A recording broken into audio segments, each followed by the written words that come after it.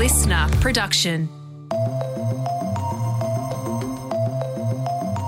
Hello, happy Friday. Sasha Barbagat and Katrina Blowers with you for today's episode of The Briefing. Christmas is just 3 days away and plenty of us are feeling a bit of trepidation, or maybe a lot, at the prospect of spending time with family members we might otherwise not want to talk to. If you are bracing for some awkward conversations, we've got you covered. Rehearse some of the points that you want to make and conversations you want to have. So to actually own the narrative around, again, depending on the family, depending on the context, not thinking that you're going to go into, needing all of your Year 9 debating skills. Yes, handling all those awkward conversations at Christmas time. Later in the episode, Tom Tilley and psychologist Jocelyn Brewer will step you through what to do to have a happy Christmas, even if Aunt Mildred decides to have a go at you for not being married yet. First though, let's get into today's biggest stories. It is Friday, the 22nd of December. We begin with the news that at least 15 people have been killed after a gunman opened fire at a university in Prague. 24 others were injured in the attack, with local police responding around 3 p.m. local time, later reporting the shooter had been eliminated. All this happened in the philosophy department building of Charles University, where the shooter was a student. Police say the father of the man was found dead earlier on Thursday.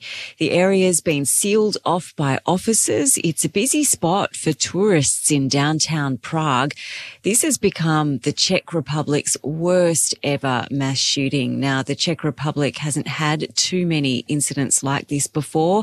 The mayor has given an interview since saying that we always thought this was a thing that didn't concern us. And now it turns out that unfortunately our world is also changing and the problem of the individual shooter is emerging here as well. Very sad, especially for this time of year. And authorities don't think it was related to international terrorism or motivated by extremist ideologies or groups at this stage, but they have not released what the motive was. They did say that the father of the shooter was found earlier in the day. There's going to be obviously a huge investigation into that. So sad, like you said, Katrina, so close to Christmas. The judge in the Bruce Lehrmann defamation case against Channel 10 and Lisa Wilkinson is expected to retire later today to consider his verdict. Lawyers for the former Liberal staffer will deliver their closing arguments today. The barristers representing 10 and Wilkinson gave their final submissions yesterday, during which they claimed Lehrmann is a fundamentally dishonest man and made bizarre and absurd claims about what happened the night Brittany Higgins alleges she was raped.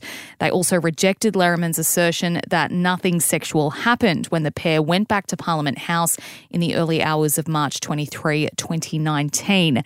Lehrmann has continuously denied the allegations and is suing Channel 10 and Lisa Wilkinson, claiming he was defamed when they aired Higgins's allegations on the project in 2021. The New South Wales Police Commissioner has not apologised for police negligence following an 18-month inquiry into gay hate crimes in the state between 1970 and 2010. What the inquiry has done is expose how badly handled many of these cases were. That's Commissioner Justice Saka there. The Commissioner found after looking closely at 34 deaths over the 40-year period that there was objectively reason to suspect bias was a factor in 21 deaths and was a factor in 4. He also described police at the time as negligent, dismissive or hostile with shameful, homophobic and transphobic attitudes. The inquiry has recommended fresh inquests in 4 of those deaths, Sasha. Yeah, and the Commissioner also blasted how police acted during the inquiry itself, saying they failed to act as a model litigant, criticising them for long delays in producing material and for being adversarial or unnecessarily defensive. He stopped short of formally recommending an apology from New South Wales Police, but did urge them to consider it. He said the absence to date of an apology has been extremely difficult to understand. The New South Wales Police Commissioner said she cannot undo what has occurred previously and that suffering from the attitudes of the past is deeply regrettable. Katrina, this is one of those stories that I find hard to believe that there has been such pushback from New South Wales Police in responding to this. I recently visited a space in Sydney called Qtopia, which occupies the former Darlinghurst police station, and heard some really horrific stories of what gay and lesbian people went through, particularly in the 70s. And, you know, this inquiry was to shine a light on that. And I think we can learn from the past, and New South Wales Police hasn't really, you know, taken up the mantle to say, yep, we own it and we're going to be better. We're going to an extraordinary story out of the US now, with a man declared innocent and walking free from jail 48 years after he was wrongfully convicted of murder. Glenn Simmons was sentenced in 1974, but lawyers say the prosecution in the case withheld some evidence from the defence. Authorities had previously stopped short of formally recognising that Simmons hadn't been involved in the killing, but rather that he was considered wrongfully imprisoned because of some serious violations of legal procedure. But then this week, an Oklahoma judge has granted him a finding of actual innocence. Now, Sasha, that's pretty uncommon in the US justice system. It also opens the door to him seeking some compo. Simmons is the longest serving wrongful imprisonment case in the US. Bit of a crazy and really awful plot twist, though. He's now seeking treatment for cancer, which was diagnosed only after he walked free. So, you know, he says that's nearly 50 years of his life wasted. So I'm sure a compensation case is afoot. Yeah, absolutely. And as it should be, 48 years, as you said, the longest serving wrongful imprisonment case in the US. It's hard to believe, you know, spending all that time behind bars for something that, you know, according to the law, there was reasonable doubt that he did. So, yeah, and like you said, an awful twist there, but, you know, hopefully being able to get out and spend what's left of his life, you know, in freedom, hopefully that gives him some comfort. And if today feels especially long, that's because it will be. Today is the summer solstice. That's the day we get the most sunlight of any other day of the year. The southern hemisphere is now at its furthest tilt towards the sun. Now, we usually think of solstice as referring to a whole day, but there's actually a specific moment when the southern hemisphere is at its closest tilt towards the sun. And this year it will be at 4:05 p.m. Australian Eastern Daylight Time, Katrina. So, yeah, plenty of time in the day today to get what you need done. Spend some time in the sunshine if you can. I know you love a nerdy weather story. This is something I've learnt about you, that you love nerdy weather facts. So I did my own research on this one. Mm-hmm. Okay. And, you know, I always think about summer solstice as being the hottest day. Apparently it is not, even though we've had some hot days leading up to today.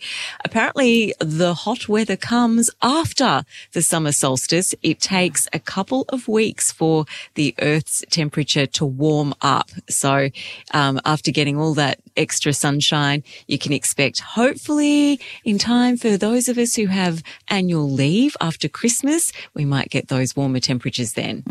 And hopefully, that wet weather that we predicted earlier this week, we didn't predict, the Bureau of Meteorology predicted happening over Christmas. You know, after that, hopefully some sunshine and some nice weather for the holidays.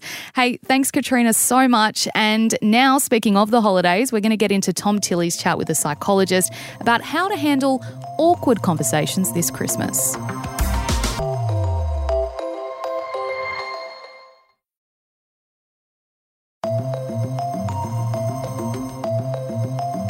So Jocelyn Brewer is a psychologist who is already seeing people worried about Christmas Day. People coming to her asking, how do I work through my own personal issues? How do I prepare myself for conversations that I know might rattle me? So she's going to share some of her wisdom with us as we head towards this special time of year. Jocelyn, thank you for joining us on The Briefing. Pleasure to be here. So the cliche is the racist uncle, which to me instantly implies that you're talking about a generation gap, that it's a social issue or a worldview sort of thing that divides you or makes you not like this person, and also maybe someone you don't see that often.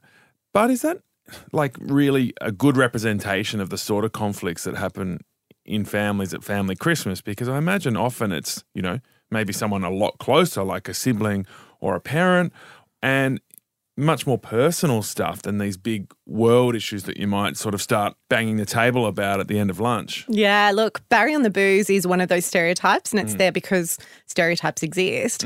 But what we also find is that young people who have been exposed to tons of misinformation and disinformation can also strike up some of those like unhelpful conversations as well.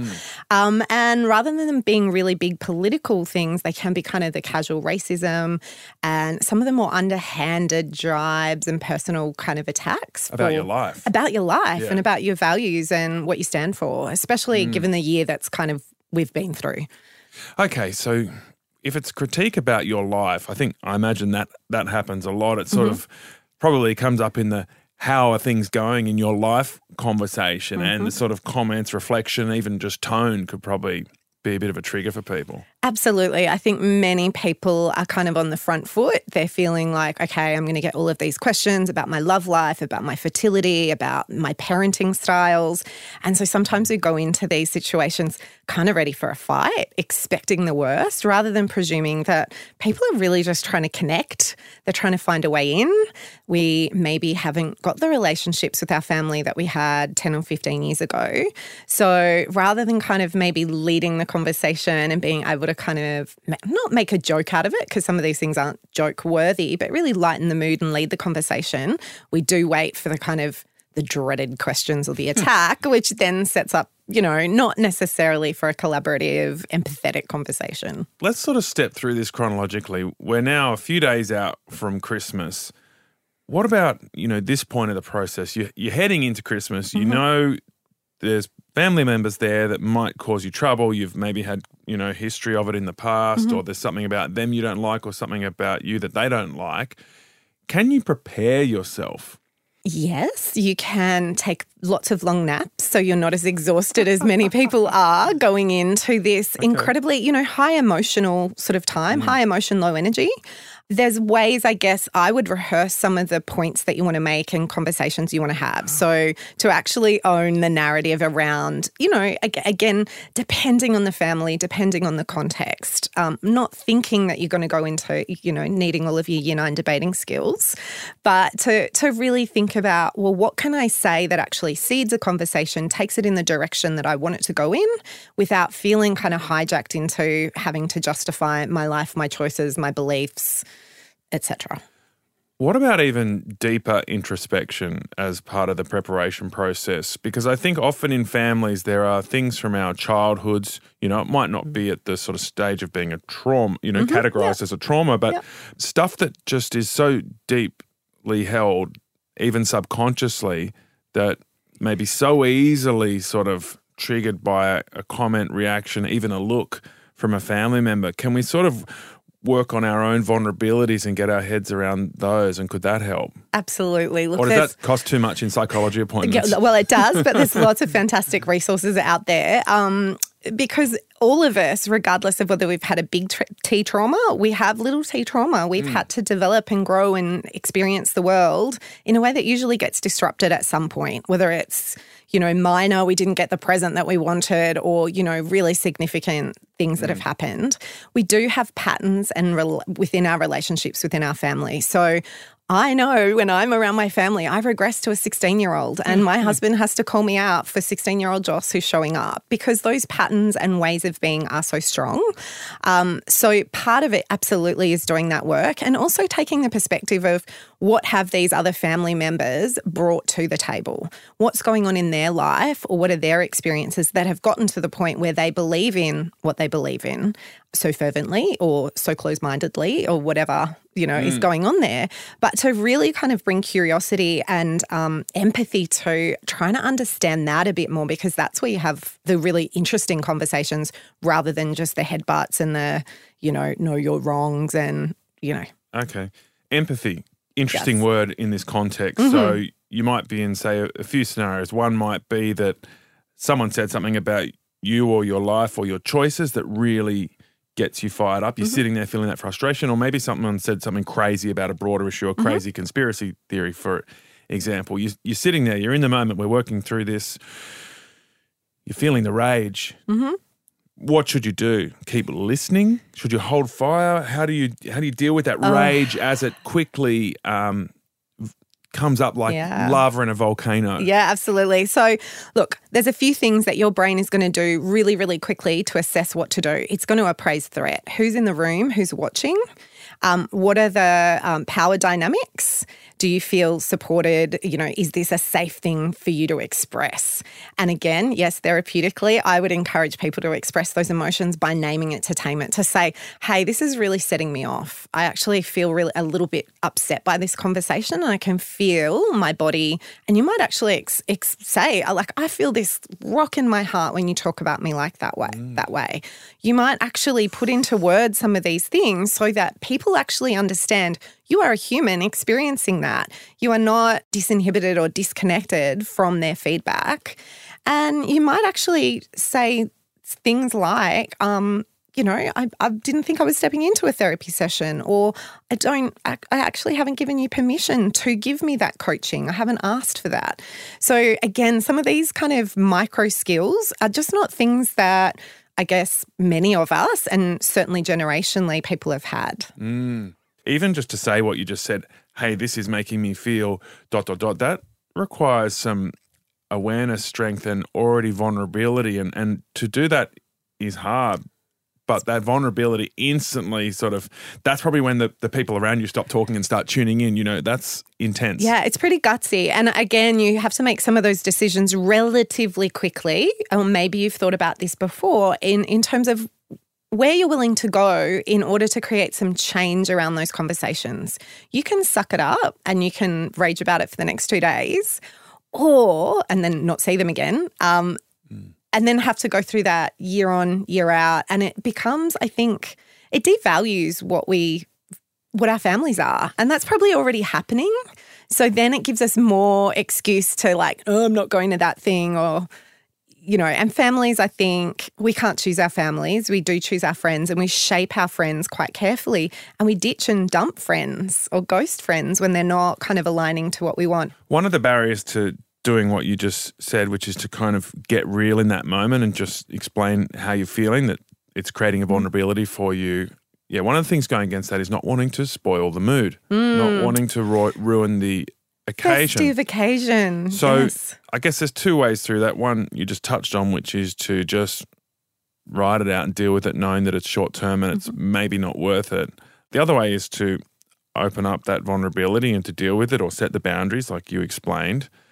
If you go down that path, you also maybe need to know how to recover it. Yes. Which I think is an interesting skill or, Absolutely. challenge. And so this is not about then launching into the big emotion and it being a super big drama, but naming an emotion hey, this is kind of tickling me in places that doesn't feel uncomfortable, it's setting me off. Yeah. Could we change the conversation? Doesn't mean everyone needs to lose it because, somebody's expressed an emotional need. And in fact, that probably signals there's a whole bunch of work to do. Emotional need, that's something that really jumps out at me there, because it's in the social structure of these moments, I think there is a shared expectation of the emotional bandwidth people will stay within. So to express yourself in the way you just talked about, say, this is making me feel essentially something outside of the bandwidth of polite, happy Christmas vibes. Yeah. That's where already it sort of goes, we're all uncomfortable because we expect it to stay within these limits. And we expect people to not express those emotions. We expect people to be polite and to suck it up. There's absolute trade-offs, and as I say, your brain will give you very clear signals as to whether or not it's really safe to do that. And you have to check in with your own energy, maybe how many glasses of champers you've had or whatever, some of those other dynamics. Do you have an ally in the room?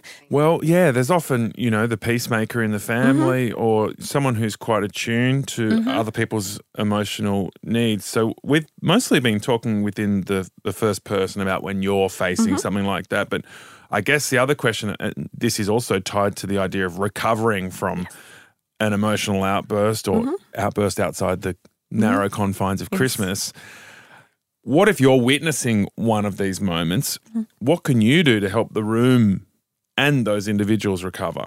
Yeah, again, I think it's to validate the experience that person has shared and to say, hey, it sounds like we really need to shift from this or, move on. You might deflect. You want to be careful about not just then making it all back into let's open a bonbon or let's present time, but being able to acknowledge where that person's at and to acknowledge that, you know, it's okay to have these differences, to have these expressions, and that we maybe just need to be a little bit more cautious about where the conversation goes. Great advice, Jocelyn. Thank you so much for joining us on The Briefing. Great to be here. That was Jocelyn Brewer, a clinical psychologist, and some really helpful advice there. I hope that helped, or even more so, I hope you don't even need it because you just have a perfectly harmonious family. Either way, hope you have a beautiful Christmas day.